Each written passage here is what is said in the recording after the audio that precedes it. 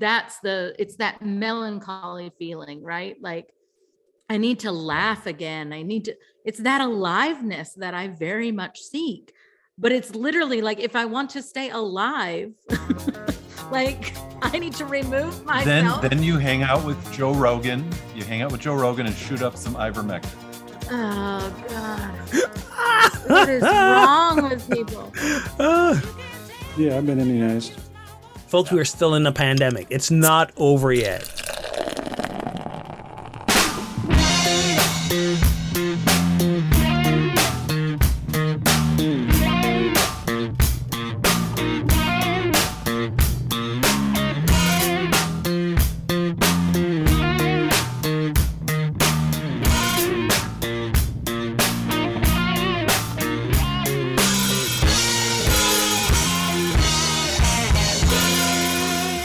Welcome to episode 209 of Pub Theology Live, a weekly conversation on life and faith over a craft brewed pint, a fine wine, maybe a cider with bourbon, or whatever happens to be in your glass.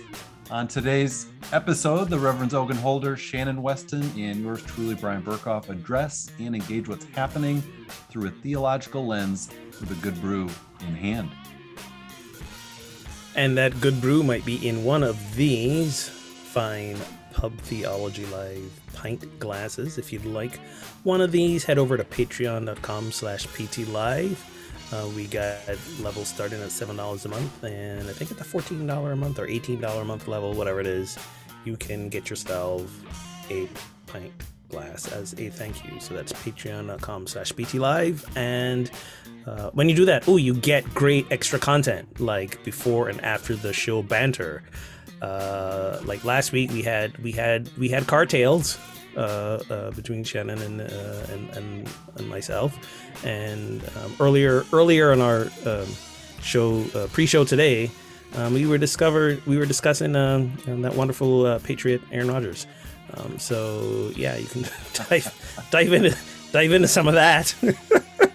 And we'll probably bring him up again during the content of the show. So patreon.com/ptlive.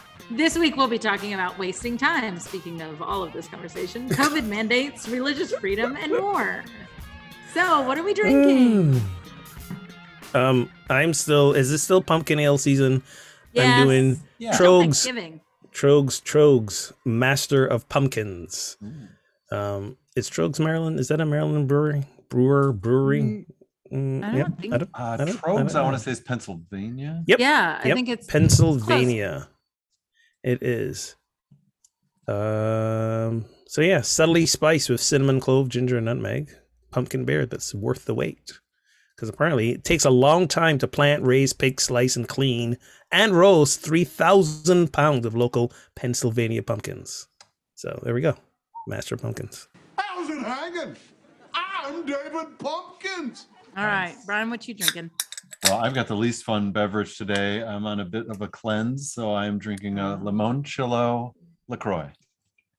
Are you cleansing or polluting? I'm not sure with LaCroix. A limoncello? Yes, limoncello. Hi, lovely people. I'm in Amalfi Coast, and I'm going to make the perfect limoncello. You will love it. Limoncello? I don't know how to say it. But limoncello. I mean, yeah, exactly.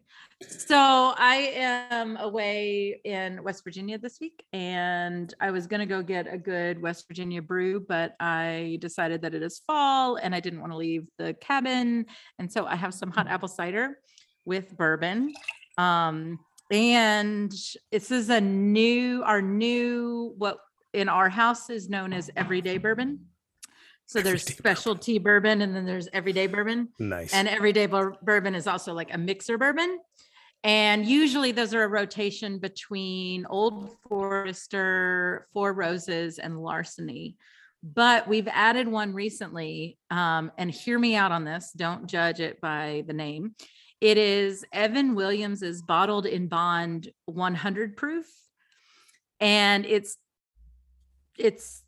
cheaper than the others. It's about $10 cheaper than the others. And it is delicious, actually, and a great mixer. So cheers.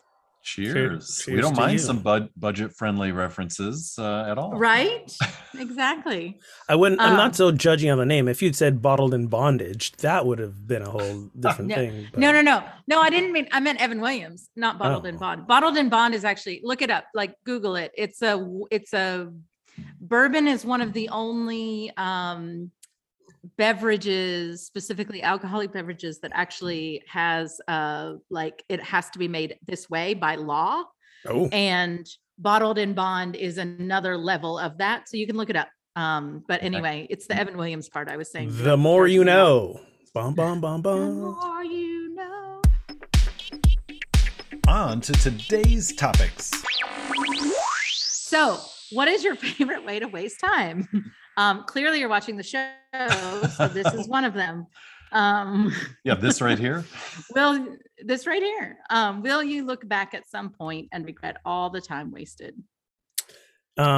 So I am coming around and realizing that nothing is a waste of time. Hear me out, because the term waste of time has a very close connotation with the idea of laziness, and I am pushing back against all of that. Yeah.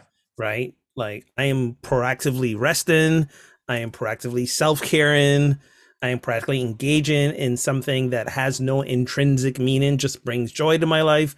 I am not wasting my time doing anything. I've never wasted any time. That being said, I'm not getting those Tiger King hours back. Nobody's getting those Tiger King hours Nobody's back. And getting I those have to hours back. decide whether or not I'm going to waste another 5 hours on the next level Tiger King. Oh, we have to. We got to do another special. Come on. Like, Oh, wow. oh my God. Wow. I was going to make a joke about only a lazy person puts that much effort into defending no wasted time. But then I realized that like that takes effort, and Thank you. that's a contradiction to the lazy There you go. person Boom. comment. So there you go. I love You're it. you're good. You're welcome. I love it. Well, if we're talking about watching things that might be considered a waste of time, I have watched more Detroit Lion football this season than you might recommend, given they are 0 and however many, and all the jokes went around that they even lost to the bye week this past Sunday. Oh my God. I was just going to say, you did not respond to my text about that. I sent you a text so it was the score, and it was Detroit Lions like 23, and then the bottom was bye week 27, and it was I very see. funny. I missed that. When I went to open it, it said this attachment has been removed, so it didn't let me Oh, see it. I'll screenshot it then. Yeah, all good. I don't consider football a waste of time, football watching a waste of time. No, but I don't either. If I would consider it a waste of time, the Lions would be a waste of time. Easy. Then you're lumping in Derek for Sunday. So just saying. Derek just said, wow. So anyway, I was going to like, if you remove favorite, the like standing in line at the post office, like that's a waste of time. Like things like that. But like, I don't go grocery shopping anymore because I feel like it's a waste of time. Like I don't, and to Ogun, to your point, like doing things that bring calm or peace, or like even binge watching terrible TV shows that really at this point in our lives are self-care things, then I don't see those as a waste of time. I think my more regret at wasted time is like staying in relationships longer than I should have, and that being a drain on my energy and my space, or staying in a job longer than I should have, or you know what I like those I feel like are that's wasted time that I feel like I will regret. Right, right. And it's I'll never get Tiger King hours back, but it's also a great breakup line. You have been such a waste of time. You are such a waste of my time. Wow. That escalated quickly. It's not you, it's you. It's not you, it's that I'm more valuable than you, and more specifically my time is more valuable than you. Wow. See, now again, for me, no regrets though, because here's like grocery shopping, even stand in line at the post office. Yes, we could see that as chore, drudgery, quote unquote waste of time, or we can be more intentional about what happens during that time. So Here's what. I wake up just about every morning. I get my cup of coffee, I get the kids off to school, and I scroll through social media for like an hour. Heyo. And it makes me anxious and it makes me worried about the day. And yeah, there's a couple of cute kids or some animals or a garden or whatever. But I spend time like that. To me is wasted time that changes my day, that I no longer like at this, like I've removed Facebook from my phone again. And I'm journaling again in the mornings where I just, free write for a couple of pages just to get the thoughts out. And I just don't start my day with that kind of crap. Not that you all are crap on social media. The people aren't crap. No, I love it. Like, I like it. I like it's what I'm not talking about the people as much as I'm talking about the like article after article that are the same article and then everybody's different commentary on it, making ads. me like feel a certain way, and the ads over and over again. And then even just like the ickiness right now of being on Facebook and what I know they're doing to us and purposely and their algorithm stuff, and even Instagram, which has been a refuge for me, like social media wise. I love Instagram because I love photos anyway. But just seeing that in a moment of like, sometimes, yes, I get on and look at it, but do I really need to be doing that first thing in the morning? Right. That is precious time for me anyway. When I really, is it really starting my day off right? Blah, blah, blah. So that's kind of, I guess, my answer to that. Once you put your head into the metaverse, it's hard to leave for the rest of the day. So meta. Just meta. So meta. Just meta. Just meta. But in all your scrolling though, do you not sometimes come across good things, heartwarming things that friends have posted, good pictures of their kids? I was scrolling the other morning and see all those awesome pictures that you took with your family that were absolutely friggin' cute. I liked them on Facebook and then again on Instagram, right? So well, yes, and that's where Instagram scratches my itch, right? Is I get that. Right. But the point is, yes, they were buried in and among the other thing. By the way, let's just block more stuff we don't want to see. But they were buried in all that stuff. So yes, in that 15-20 minutes of me scrolling, if there was like maybe 5 minutes worth of really good content in there, I don't consider it a waste of time because I wouldn't have seen it otherwise. So that's where I am with it.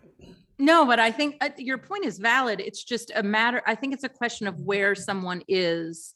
Like my stress level at this moment is so high that the good doesn't outweigh the bad. Gotcha. If I were at a better stress place, the good would, I'd go on, I'd look at the good and I'd be able to ignore the bad, quote unquote. But it's just, things are, it's too much right now, if that makes sense. This qualifies as overshare, but I'm a toilet scroller, so I do my scrolling during my morning constitutionals, and that's never a waste of time. There's waste, but it's not time. I've heard of toilet scrubbers. Yeah. Now there's toilet scrollers. There's that bitmoji of the dude sitting on the toilet bowl scrolling. Yep, yeah. That's where we're at. That's you. Every morning, like clockwork, man. Okay. On that note. Last week in Texas, I mean, I feel like a lot of things are starting out with last week in Texas. Last week, Texas voters overwhelmingly supported a measure barring governments from taking any kind of action that limits religious services, such as public health orders that shut down houses of worship and businesses earlier in the COVID-19 pandemic. Amanda Tyler, executive director of the Baptist Joint Committee, said his measure was overwhelmingly broad and unnecessary, and sends a, quote, damaging message that religious people are more concerned about the specialty treatments than about the good of their communities, end quote. Do you agree with the stance of the voters or the concerns raised by Amanda Tyler? And then, of course, we're going to add in what about the stances of Aaron Rodgers, which we will get to. Let's stay with the churches for a little while. So this really comes down to a question about religious exemption and where it stands in our current world. So I don't a big swallow before I talk. I don't believe that religious people are more concerned about special treatment than about the good of their communities. I don't believe that. However, I also know I can't. This is me as a pastor of church. We can't always be trusted to make the best decisions for ourselves because we are so emotionally driven, right? Like any other group of people in communities, we are so emotionally driven that we don't want to do the hard thing, right? We don't want to do the hard thing of looking out and being our brother's keeper. So therefore, let's not come together in church. We also fear driven. So for a lot of communities, if we don't come together and actually have church, how are we going to get the money? Right. So there's that piece of it. And, you know, facts bear that out. Churches took big financial hits during COVID. So I think that, yes, we should not exempt churches and also give a lot of religious exemptions for people to not take the vaccine, to not wear masks, to not shut down, because yes, there's church community, but the church community is part of the broader community. So you have to have that bigger picture. So you're arguing against the Texas law. What yes I am. Yeah. I don't think churches should be exempt from the public health. You think the state should be able to say, because of public safety, public health concerns, you cannot do X at this time? Yeah, absolutely 100% behind it. Yeah, and I agree. I mean, I really do. And honestly, it might have been easier, or actually it was easier living in a state where they did say that, right? The decision was taken out of my hands. Even now we're still under certain restrictions, you know, that are being your lifted. Church wasn't out there protesting, saying, set us free? It really wasn't. I would love to have the country opened up and just raring to go by Easter. However, I'm going to disagree. I think I wouldn't even say the majority, but I think it's an interesting statement to make that says religious people are more concerned about special treatment than they are about the good of their communities. And obviously that is not exclusive, but hasn't this is the current reality of it. The pandemic is the current manifestation of it. Yeah. But hasn't that been the case haven't we been talking about this for decades? Right. That we're more concerned about the pristine things of our buildings. So we can't have a soup kitchen here because what if the homeless do something in our building? I mean, I know churches that won't have a preschool that their community needs because their building is too precious for children to mess up. I mean, I don't know that we are as concerned about the good of our community as we should be, quite honestly. Yeah. So I think the point is taken as well. So when you said disagree, I'm not sure what you were saying. Disagreeing with Ogun. Ogun is saying he doesn't think that statement is fair. And I'm saying in the broadest of sense, yes, you will find those isolated churches, of course, who you know got that stick up their ass about things like that. Right. But I think big picture church and how are we reading community? Are we referring to the church community itself or the broader community? Probably beyond the church walls? I was going to say, I think this is a both and. So if it's a both and, no, I don't think. Let me put it this way. I don't think they're more concerned about special treatment. I just think that COVID just triggered a lot of their fears and made them push back. But if you were under normal circumstances, I don't think those would have arisen. I always say COVID is both disruptor and accelerator, and it got us really to the point of, you know, where we were going eventually, you know, in terms of how churches have had to adapt to the pandemic. And you have to be able to adapt without endangering people. Right. As well. But so she's not saying that all churches are, you know, more concerned about special treatment. She's saying this particular measure that was passed in the Texas House is an example of seeking special treatment more than seeking the good of the communities. And on that point, it's hard to disagree, I think. I think westernized churches, particularly American churches, believe that they're pretty princesses, and that the separation of like this notion of separation of church and state has become so well, it doesn't exist, let's be clear.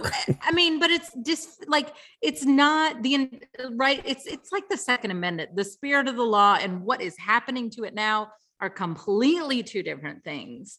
But we all as a church kind of do live in this world where, like, you can't tell us what to do. That's not, you know, whatever.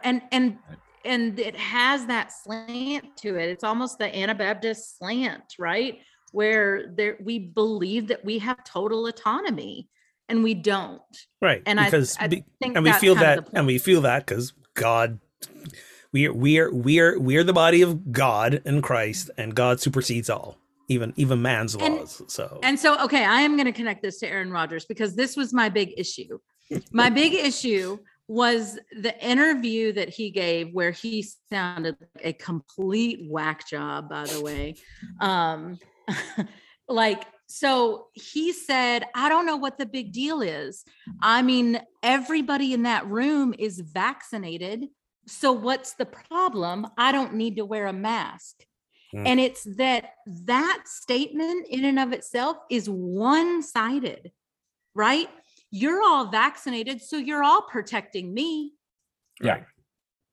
Not only that, why would I need to wear a mask? Yeah, I've been immunized. Because God forbid we think of it the other way, that you would need to protect other people. Exactly. Not to mention that if everybody rolls in with that mindset, nobody's getting fucking vaccinated. But that's a little bit of like how the church is Aaron Rodgers in this position. Like, we can do whatever we want because all of you are protecting us. Right. Yes. We are so special that we need to be protected. Yeah. That's how special we are. So no, I don't think religious exemption is a good argument here. You know, no, it isn't. And there may be spots, right, where we don't want the state to tell us what to do if it's a thing that, you know, crosses our values or a thing that endangers the safety of our communities. But this is the opposite of that. This is for the well-being not only of your church members, but the people you're seeking to serve in your area neighborhoods. So what's been interesting now is. So, and I was talking to Brian with this in the pre-show. What's interesting now is, now that we have vaccines and people are vaccinated, most, depending on where you live in your church, probably vaccinated. In some cases, maybe not. But then, you know, we have states with their various mandates, and people are watching transmission rates and so on. We find ourselves in this position where breakthrough cases are a reality, but because rates are down low enough, and you know, most people in your community may be vaccinated or whatever, do we still wear a mask? Do we still keep our distance? Like, we're in this fuzzy space right now. And to give the example, so I'm helping out folks here in my church in Unity of Gaithersburg, and we have services in person now. Most people are, I think, vast majority of people who are showing up now are vaccinated. Yeah. Some even boosted. Some still wear masks, some don't. But I was having a conversation with a group of people where I was standing there and I'm wearing my mask and they are. And somebody asked me, why are you still wearing your mask? And they just see you got boosted. I'm like, because we're still in the pandemic and breakthroughs are a thing.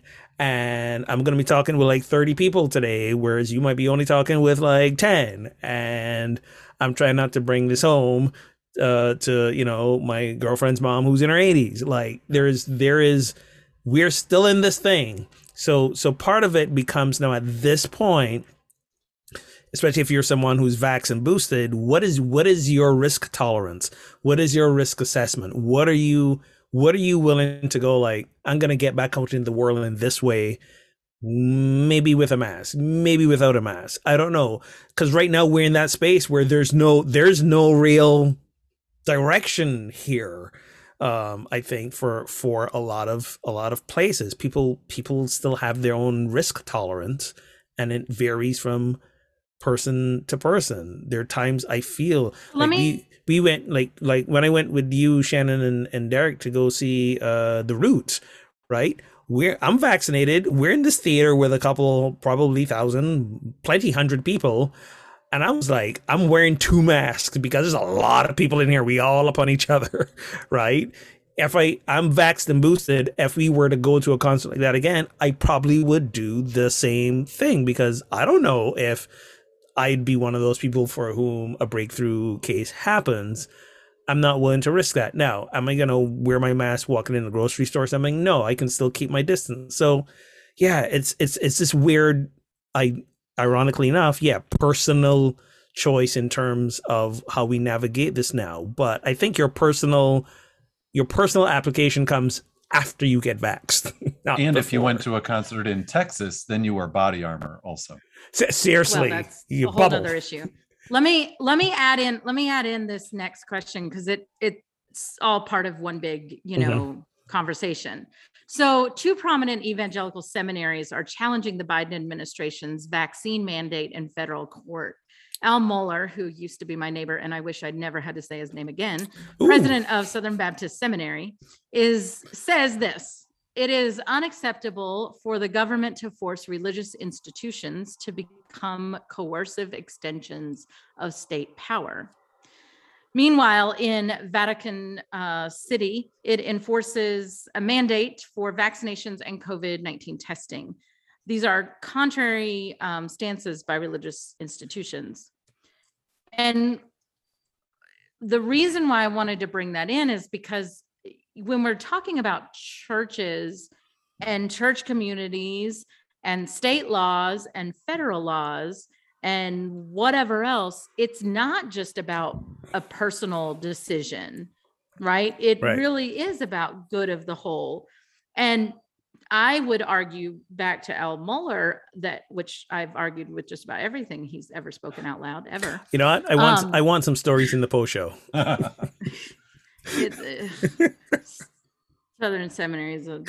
Anyway, so I don't disagree. Part of what church and state did was, people think it protects the state, which it does. Although we have far since crossed those boundaries. Yep. Thank you very much, evangelicalism, 1970s. What it also protects is it protects me standing in the pulpit, that I can speak out in a way. Now, I wouldn't necessarily do this. Let's make it more realistic. I can speak out in my clergy collar on the street corner against an administration, against a president, against a whatever, and not be arrested for doing so, right? Yes. I am not only protected as a freedom of speech, I can, as a church, be a representative as a clergy person of the church and be protected under those freedoms. My church can write letters to administrations and say, we disagree with what you're doing. They are protected. That is, to me, not what is happening here. No. And so his statement is one that is about a state overstepping its bounds to the church that I don't know is applicable in this situation. And they're suing because they're so not only are they disagreeing, they're taking them to court because they're batshit crazy. That's next level. This is the seminary. This is the seminary that fired all their female professors, and then 20 years later fired all their female staff people that were unmarried because women should be at home.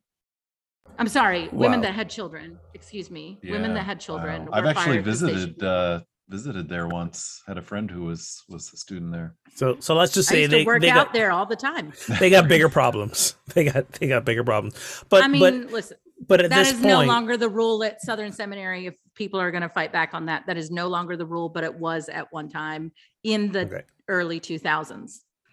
and to your point, Janet, it's really hard pressed to separate a movement from the politics or a particular party these days, given, you know, certain denominations of evangelicals are, you know, hell bent on supporting certain candidates trying to, you know, overthrow Roe v. Wade, candidates who are, again,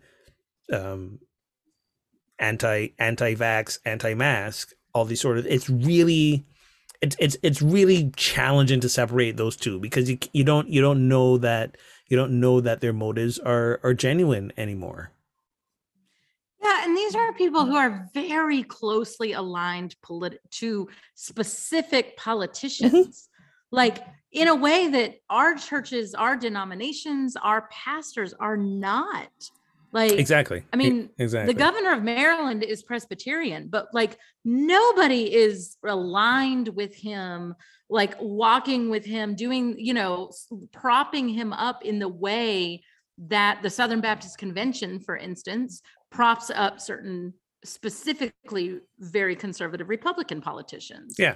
And Now, literally sorry. having them come and speak in their churches and, you know, and endorsing them in these ways that like none of our denominations are doing. Exactly, which I thought wasn't the thing you were supposed to do. But then there's also what I've been reading a lot now is, though there is a schism, for example, within a lot of mega evangelical churches, who, because they want to keep church going, are telling their parishioners, get vaccinated, right? Right.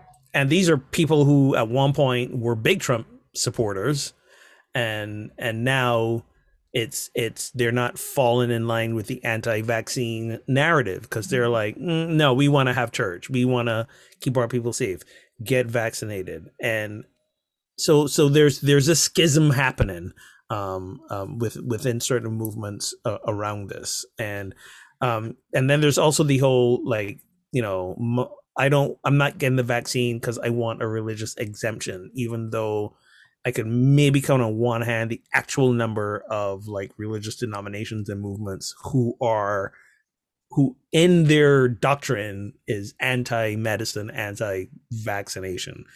Right. So that's also a whole thing. I got in a big fight with a congregant a while back when I was in Massachusetts, because he wanted me to write a religious exemption for him for not getting the vaccine, even though he was going to work in a healthcare job. That's crazy. He's like, he didn't want to get vaccinated. It's like, dude, I can't do that. There's nothing in our denomination and our teachings that say we don't agree or support that. So sorry, and so get vaccinated. So it would be the opposite, right? Right. Briefly on the politicians speaking in churches. When I was running for office, I had the opportunity to speak in a church since I was running for office, and I didn't feel good about it. I'm like, I wouldn't allow this in my own church. Like, I would never have a candidate come and speak about their run. Right. And let's be clear, there are many progressive churches that do allow that. I mean, particularly in the Black church, that is part of their history. That's where I was. Yeah. And part of their understanding, but there's very specific rules around what you are there to do, right? What you are there for and what you are there to do. And again, arguments could be made about that. And I don't know.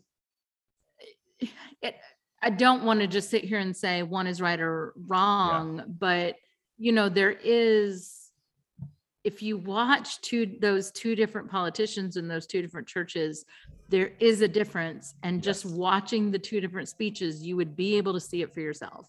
Yeah. You know, I made it. I don't think I sort of, accepted it by saying, well, I'm a pastor. And so I more kind of introduced myself, and I'm a pastor, and it's great to meet you all. Oh, and by the way, I'm doing this other thing, but I didn't spend that much time on that.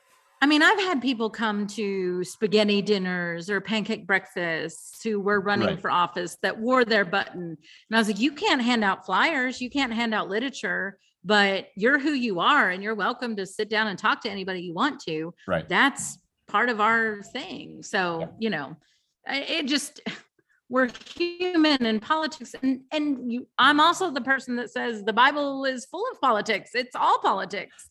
Right. But there's a difference than in what we're talking about. Right. All right, switching gears a little.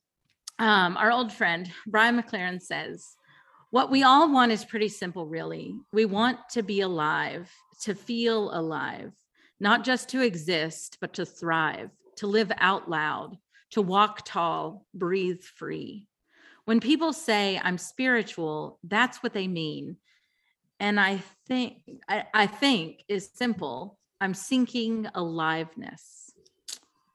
So do you think that spiritual and aliveness kind of go hand in hand? Yes.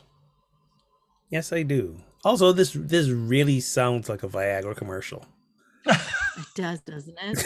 Right. I know, I thought that too. I was like, what are we selling right now? A new kind of ED medication. It's really like, well, wow. for sake of time and space, I cut out some of the best parts of that quote. So in fairness, when I read that right away, the image of people in bathtubs sitting overlooking a pastoral mountain came to mind. Picture yourself here. What's interesting is like, I do think what we want is pretty simple. And I do think what we want is to feel alive. I don't think feeling alive is simple though. Like, I think it's extremely complex. And maybe that's the disconnect. Back to that first question about wasting time, right? Like I think feeling alive is doing the things that bring you joy. And we get caught up in, I mean, this is America. We get caught up in this like our value is our productivity, right? We equate our value and our worth with how much we're working. What are we doing? Checking off the to-do list and achieving and climbing the ladder, or putting product out, even if it's just like we read about influencers, for example, who are like just totally swamped and overwhelmed with producing content. It's this whole thing about producing, and that whole idea has very, very like deep roots in racism itself, but this is what I think is the connection here. I feel alive when I am like walking around a lake and taking in nature. I feel alive when I'm at a concert. I feel alive when I'm watching a really like invigorating TV show. And one can argue, if you're using productivity as your standard, that those are all wastes of time. Right. So but then the Viagra commercial comes on, and well, that's never a waste of time, right? I feel alive when I'm having sex with or without another person. That's like, all of that's aliveness, right? That speaks to the pleasures of life. And I think spirituality is that idea again of recognizing our connection with something bigger than ourselves without all the trappings of religious dogma, theology, fitted into a church community. That's how I define spirituality, a very personal identification with that which is bigger than us. And then religion is like, now we're trying to codify what that bigger than us is, and the theology is us haranguing over what that looks like, how we define it, and all that. And I think some people just don't want to get into the weeds on that.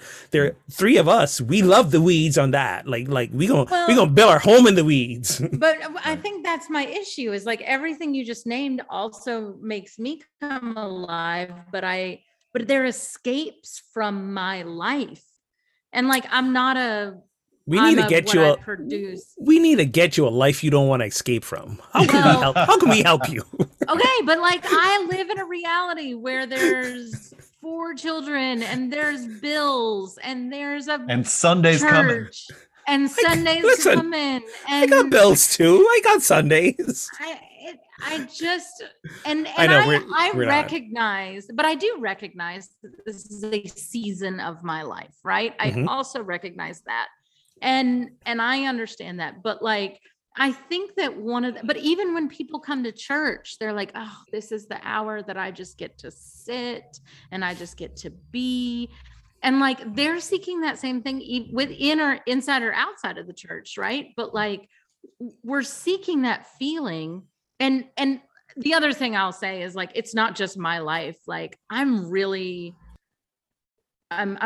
struggling with like long-term pandemic, right? Like, okay, this was temporary and mentally I know it's not temporary, but like, holy hell, I need this to end.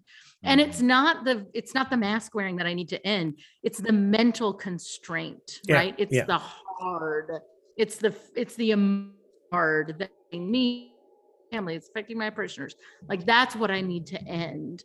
Whether or not there's a mask mandate doesn't matter. Like it's that melancholy feeling, right? Like I need to laugh again.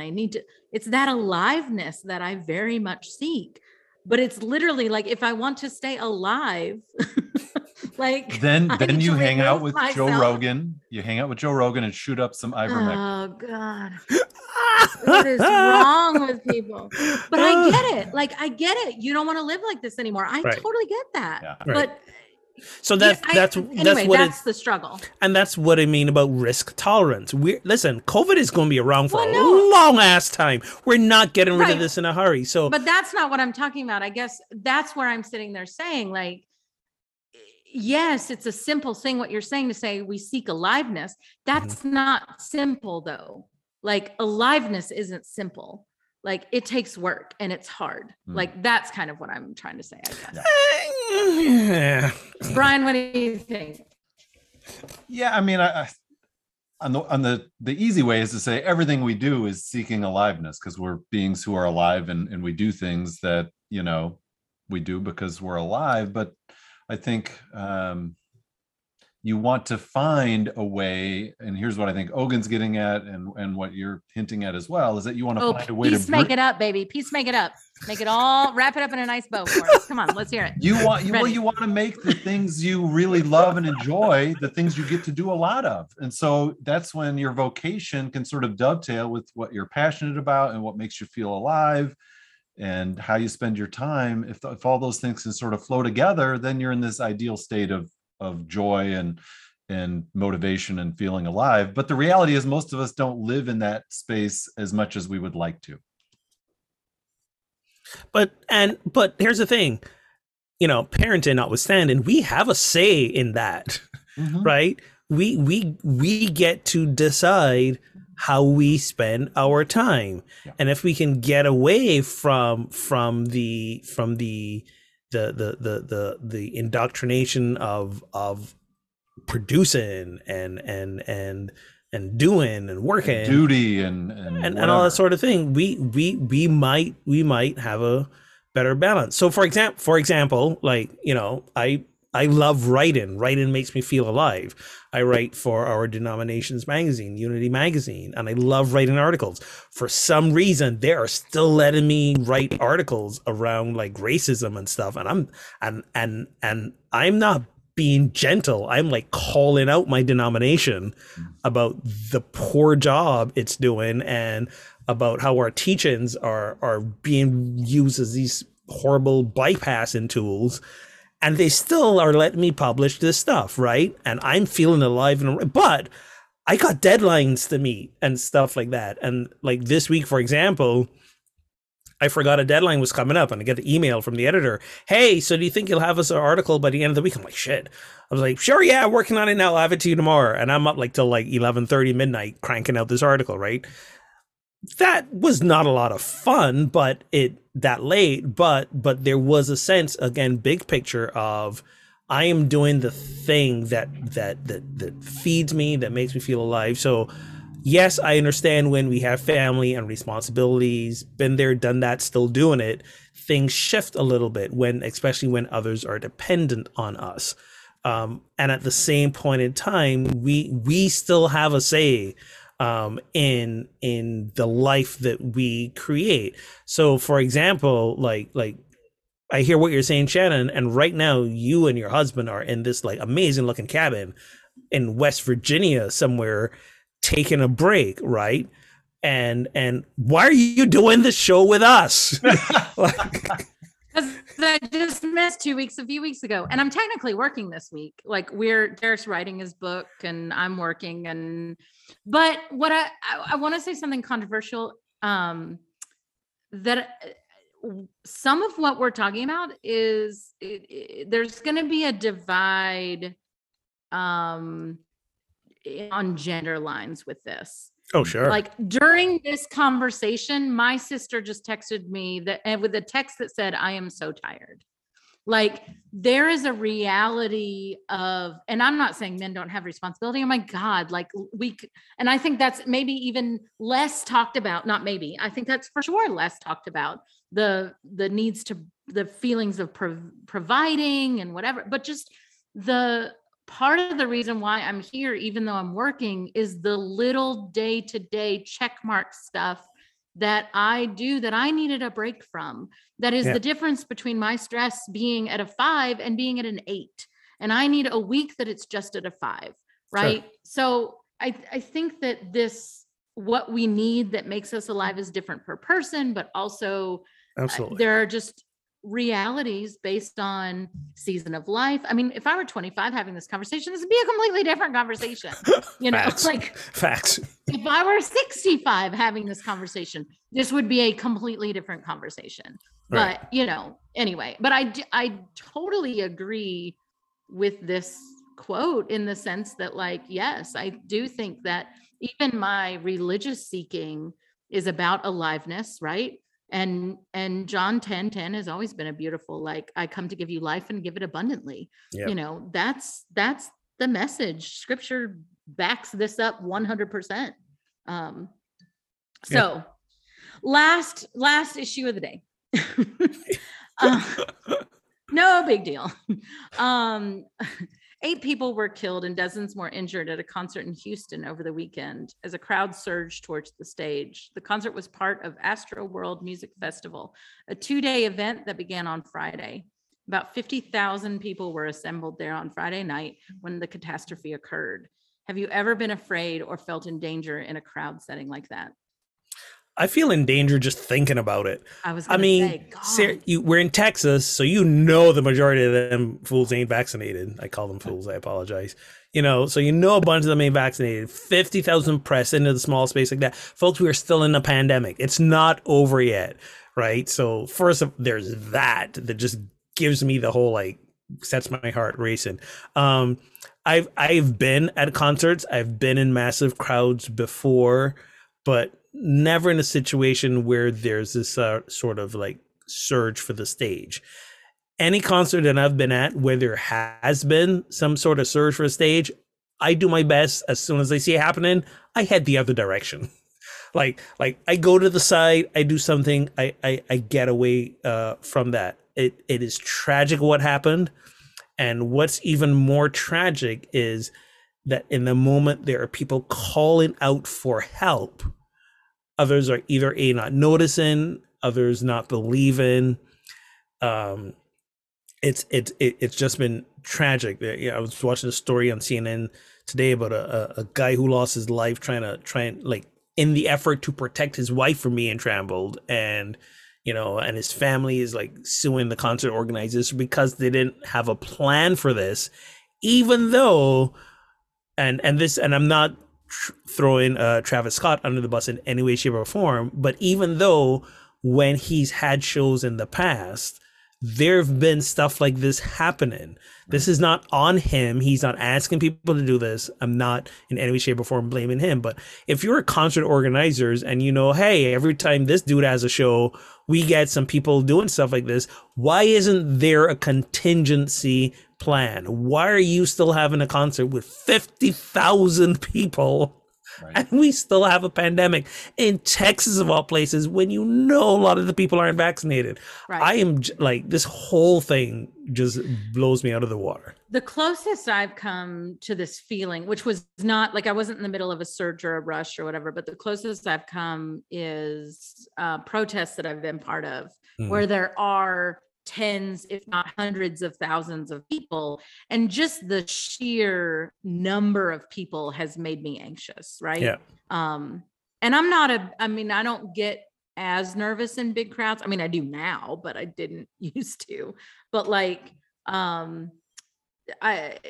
actually the March for Women's Lives, like it was just the number of people. It was just standing on the Capitol steps and watching 600,000 people in DC or whatever that day. Like that just was overwhelming. And like, there was a fear that came with that. And I had also brought our oldest, who was 8 years old at the time. And so there was just this, now I was with a group and we were all watching her, and she was fine and she was safe. But the very first pro-choice protest I went to in DC, and seeing people there, like, what do we call them now? We call them like alternate protesters. What are the like? And the anti-protesters. Like the people that are protesting against the protest. Yeah, right. Like they were terrifying. Counter-protesters. Counter-protesters. Thank you.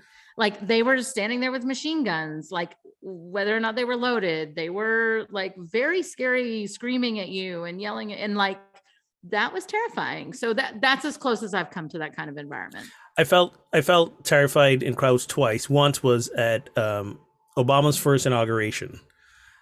We were living in North Carolina at the time. Jennifer was very clear that we were going to go to DC to be on the mall for his inauguration. Everybody we knew who lived in DC, because we lived in DC before, was like, yeah, we're not touching that with a 10-foot pole, but we're going.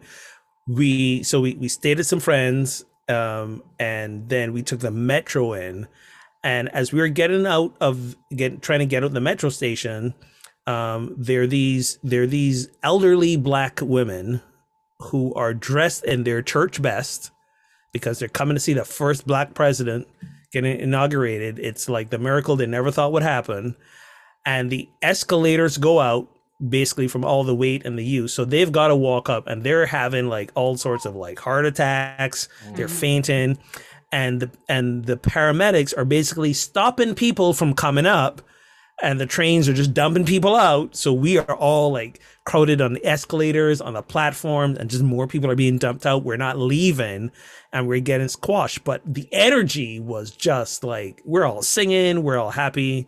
It's a great thing. But for me, it's like, if we don't let some people out soon, there's some people who are going to be like falling on the rails here because we're running out of space. The second time I felt endangered was when Jennifer took me to a Jimmy Buffett concert in Manassas, Virginia, and I was the only Black person there, and I was scared for a whole host of other reasons. Yes. That's real. That's all I'm going to say about that. Wow. I was not the only Black person. There was one other Black person that we ran into, and it actually coincidentally was an old college friend of hers. So my wife knew the two Black people at the Jimmy Buffett concert in Manassas, Virginia. And if you don't know about Manassas, Virginia, the South is still alive. It's outside of Washington, D.C., but some Civil War battles were fought there, and the South shall rise again. And I'm scared for a whole other reason.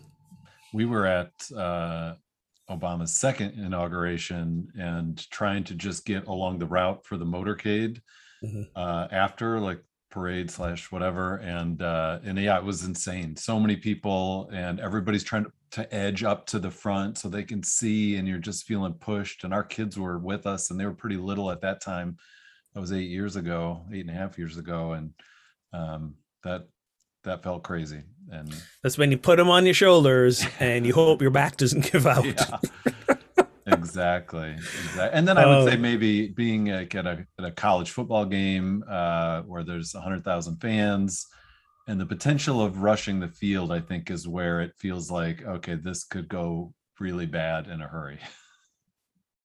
This is why sometimes I'm glad I'm an introvert, right? Because as an introvert, it's like, it's uncomfortable enough for me to be there, but there's no way in hell I'm doing anything extra in that moment. Yeah, I mean, it's just tragic because it's this thing people attended seeking aliveness. Yeah. And some people died and many others were injured. And it's just such a tragedy because it's meant to be this joy-filled celebration of life and music and fun. And no one imagines buying a concert ticket and thinking this is going to be the last thing I do. They've got to start putting like attendance limits on these things. Like I know the space, I don't even know if that will help though. Like I know the space can hold that amount of people, but if you know that this is a possibility, like what are the plans you're going to put in place? Are you going to limit the amount of tickets you sell to limit the amount of people? Are you going to, like, at some point, if there's a stage rush, and shut the show down and tell people, everybody take 10 steps back, or we not starting this thing over again? Like, there's got to be some contingency plan in place, and I think it was pretty irresponsible not to have one. So I don't know. It's a whole thing, and condolences to the people who lost loved ones. At the show. To your point, that's where this. Yeah. There's no other way to say, but like it's just tragic. And yeah. Wow. Sorry to end on a here. We'll end on a but... positive note. I just got a second text message, and now officially, all 4 of our children have received one COVID shot. Woo! And our oldest has been vaccinated for a while, but the other 3 have received one, and in 3 weeks we'll receive their second, and we'll be vaccinated. So, huzzah! Cheers. Thank you. We'll end on a little more positive note. That's a positive note to end on. That's great to hear. Well, thank you, friends, for tuning in to Pub Theology Live. You can show your love and support for the show by becoming a supporter on Patreon. Get access to pre and post show banter and more. Visit patreon.com/PTLive to get started. And of course, a big thank you to our current patrons. You can catch the show anytime on SoundCloud, Stitcher, Spotify, Apple and Google Podcasts. Our top cities tuning in this past week, a new list coming in at number 5, Scottsdale, Arizona. Number 4, Indianapolis, Indiana. Next up, Lake City, Michigan, Fortville, Indiana, and the most listens this past week to Pub Theology Live were in Las Vegas, Nevada. Vegas, baby, Vegas! Wow, did not see that coming. Me neither. There's so many other things to do in Las Vegas. Hey, there you go. Maybe some high rollers tuning in. You never know. And of course, you can watch us live Tuesdays on Facebook around 4:30 p.m. Eastern. And if you'd like to start a pub theology conversation in your town, check out all the resources and info at pubtheology.com. So until next time, friends, drink responsibly and keep those conversations flowing.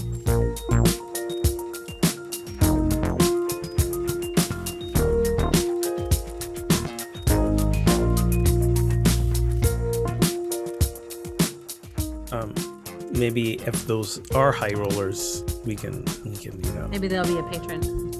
Or maybe they lost all their money. Exactly. What are we gonna do now? What are we gonna do now after losing all that money?